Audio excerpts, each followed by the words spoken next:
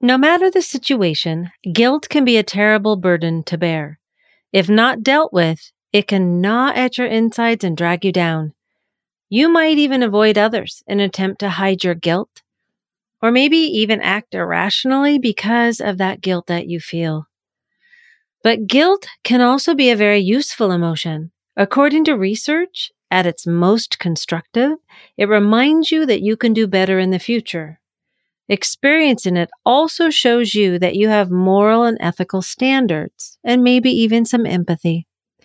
Sometimes, though, we feel guilty unreasonably for things that just are not our fault. This can be damaging if we don't know the difference between appropriate and inappropriate guilt. So let's talk more about this.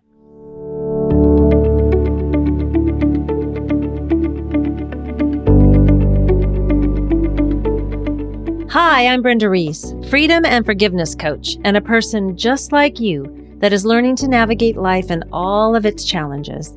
I teach a forgiveness process like no other. It's a blend of practical and spiritual forgiveness.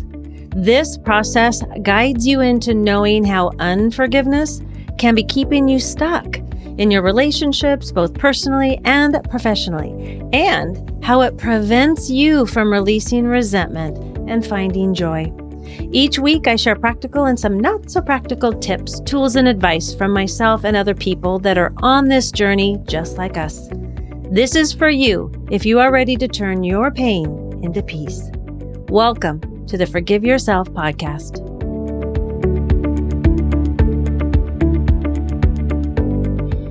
I wanted to talk about guilt because learning the difference between appropriate or healthy guilt and inappropriate or unhealthy guilt was a life changer for me.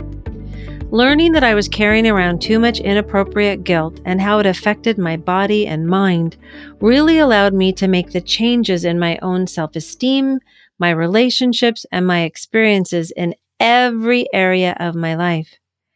It's that important. So what are some things that we feel guilty about? Well, there was a study done that came up with some of these areas. Working moms feel guilty about leaving their children. Parents feel guilty about not spending enough quality time with their kids. Stay-at-home moms feel like they aren't contributing. Women feel we aren't doing enough for our families, selves, and environment. Partners feel guilty that they have fallen out of love with each other.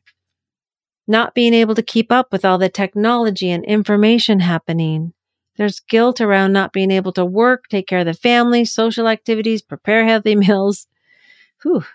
And there's also guilt for saying something wrong to a friend, our kids going through hard times, family members being sick and us not being able to be there with them, other people suffering in the world and we have a nice house or car.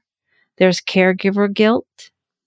At work, you feel like you can't take a break or you feel guilty. You can feel guilty for asking for help, which has some shame in it. And there's guilt around you feel like you're not doing enough. That's a lot. And there's even more. But why do we feel guilty? Guilt is the emotion we feel if we let ourselves or others down by failing to meet, let's call it a particular standard. It can be a widely acknowledged standard like missing a deadline at work and disappointing the team or running a red light. It can also be a self-imposed standard, feeling guilty that you haven't accomplished what you thought you would or that you're not living up to your own values. What I learned in the forgiveness work was that there are two kinds of guilt, healthy and unhealthy, or the way I learned it was appropriate or inappropriate. So I'm going to be using these terms interchangeably, healthy and appropriate, or unhealthy and inappropriate guilt. Whenever you experience guilt, it's important to recognize which kind you're dealing with. Then you can take appropriate steps to do something about it. So how do you recognize healthy or appropriate guilt? Generally speaking, healthy guilt is proportionate and rational. It's that feeling you get when you know that you have behaved inappropriately. You know that feeling in your stomach or your heart that tugs or pulls? especially when you've hurt someone or caused a problem that could have been avoided. The guilt is telling you to make amends and to change your behavior. So how do you know you are experiencing unhealthy or inappropriate guilt? Inappropriate or unhealthy guilt, it is, of course, the opposite of the healthy or appropriate, so it makes it more disproportionate and irrational. This is where you feel guilty about something, but you're not really to blame and you have no control over the situation. Within these two categories of guilt, the healthy or unhealthy, appropriate, inappropriate, there are subcategories of the kinds of guilt we feel.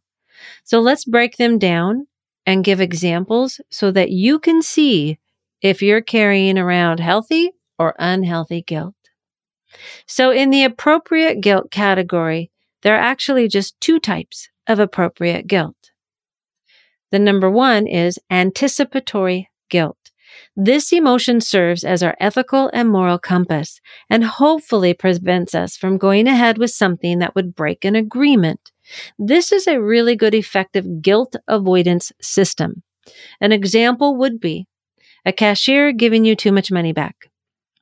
Our conscience assesses whether the amount of guilt we feel would outweigh the temptation to pocket the change. Right? So I would feel guilty. It's like, is it worth keeping this $5 or should I walk back in the store and give it back? Another example is calling in sick despite being fully healthy. Okay. So we get to feel appropriate or healthy guilt. This is good. The other healthy guilt is called appropriate retrospective guilt. This happens over something we choose to do or choose not to do that actually does break an agreement and is our way of feeling our responsibility and administering a form of self-justice. This is evidence of a well-formed conscience. So if you have broken an agreement, well, we deserve to feel guilty, right? The guilt is our teacher. It is appropriate and healthy, and we are actually entitled to it. Yet we don't want to allow it to go into shame because that can take away the teaching aspect for ourselves. An example of appropriate retrospective guilt would be getting drunk, driving recklessly, and hurting someone. This is where it is totally appropriate to feel the guilt because we broke a law and we hurt someone. We are responsible for these actions.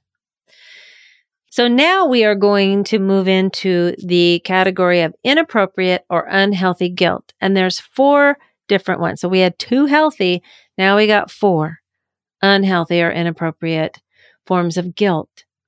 Inappropriate guilt is felt when we blame ourselves for something that we did not consciously choose, had no control over, no responsibility for, and for which we cannot reasonably be held accountable. That's a mouthful. But the important part is knowing that we had no control over this. There are several categories under inappropriate or unhealthy guilt. Number 1, survivor's guilt. This is when a group of people die, like in a fire, in an accident, during war, and there is a sole survivor, and the survivor feels guilty for not dying too. This is inappropriate guilt. Feelings of sadness and grief is totally appropriate, but please not guilt. Survivor guilt also occurs when people who lose families, friends, or neighbors in disasters, weather events, themselves remaining untouched and alive. Another example of this is with the loss of jobs due to COVID-19, and some people got to keep their jobs, and those people felt guilty for having that when others lost theirs. This kind of guilt also characterizes those who make a better life for themselves than maybe their family or friends. An example is the first-generation college students. They often feel torn by conflicting emotions about their success in school.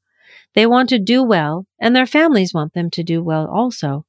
But the students themselves feel guilty that they are getting opportunities that their parents or siblings didn't have. So to so-called protect their family members, they may engage in self-destructive behaviors that ensure they won't make it in school. Now, logic would dictate that the family truly wants the student to succeed and thus bring honor to the family. but the student's feelings of guilt can override that desire of the family. Now, a second form of inappropriate or unhealthy guilt is called inappropriate retrospective guilt. That's a mouthful. This occurs when something happens that is not our fault, not our responsibility, or completely out of our control. An example is, if I was driving safely and a cyclist swerved in front of me, so I had no way to avoid them or stop, and I hit that person, guilt would be inappropriate. Sadness and deep regret, definitely, but not guilt. It's unhealthy for me to take on the feelings of guilt because I didn't cause it on purpose. It was out of my control. The same can be said for those of us with aging parents, and we aren't able to take care of them because we need to work, or parents who have sick children with a disease. We take on the feelings of guilt, and it's not healthy guilt. In fact, it can take our energy away from being present with those people that we love. Another form of inappropriate or unhealthy guilt is guilt by association. This is when you feel guilty for what others connected with you have done. Now, an example would be parents feeling guilty for what their children have done, or sometimes how those kids have grown up. Research says this is a form of codependency. Now, guilt could be appropriate and healthy if the parents were knowingly abusive and not good parents. So, they can take responsibility for that. Yet, if the parents are there for the kids, providing discipline and boundaries and teaching them right from wrong, and then the kids do something that is inappropriate, is that really something the parent can feel guilty about? No, that's not healthy. So a question for you. How many of you hung out with kids that smoked in school, right? So out in the back parking lot, but you didn't smoke, but you got in trouble because you were with them? Well, my story, I got grounded for a month when my mom found cigarettes in my bedroom that didn't belong to me, but to a friend of mine who didn't want to keep them at her house so she wouldn't get in trouble. I'm the one that didn't smoke. My mom did not believe me, so I'm the one that got in trouble and grounded for a month in summer. Do you have stories like this? I would love to hear them. And number 4, projected guilt is another form of inappropriate or unhealthy guilt. This is when people feel guilty themselves, and rather than feel it, they project it onto you. They play the blame game and they lay a guilt trip on you. This is definitely one you do not want to buy into. If you are codependent, though, you might fall for it. Now, I sure did. In one of my marriages, remember I've had a few, my ex was having an affair and started accusing me of being unfaithful. It made me feel crazy. That was before the forgiveness work. And I learned about projection then. So a good definition of projection, or a good explanation of projection, is that it involves denying a negative quality or behavior in yourself by seeing it in another person, even when it isn't really there. Projecting means you can continue to feel like an innocent victim, which is just an illusion, really. Projection actually is a form of gaslighting. So an exercise would be, if you are experiencing projected guilt onto you, this is when you practice boundaries and avoid taking on other people's emotions. Question their reasons for blaming you and stay in your own personal power. You're not crazy.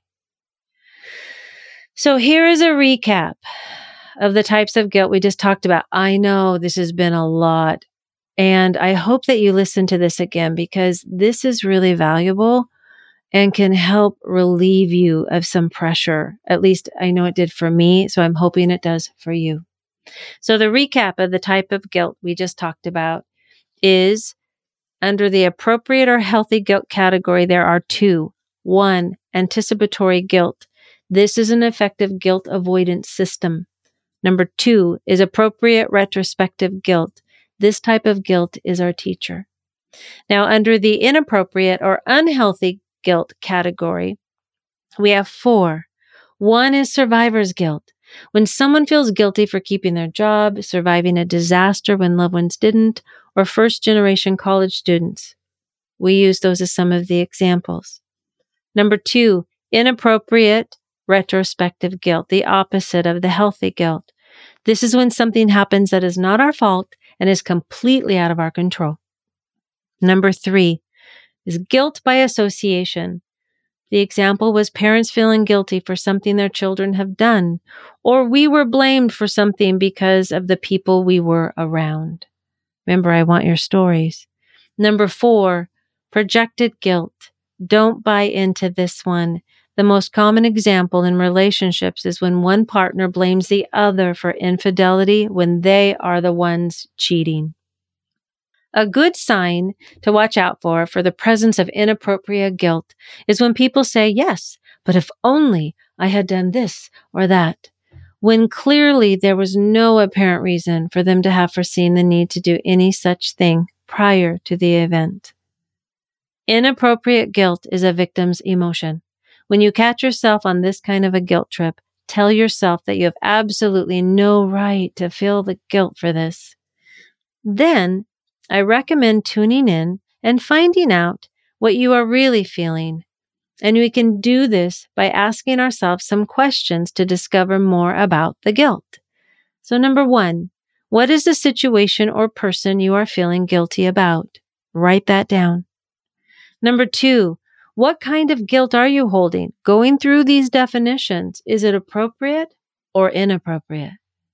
Now, number 3, if it is appropriate, are you willing to acknowledge it and then make necessary amends? Right? If it's appropriate guilt. Now, if it's inappropriate, are you willing to do some forgiveness work around this and maybe some mindset work and make amends to yourself so that you can release the guilt? A good affirmation that I like to use is I honor my willingness to release my guilt and accept myself just the way I am. So thanks for being here. And I'd really love to know, how did this resonate for you? Take care.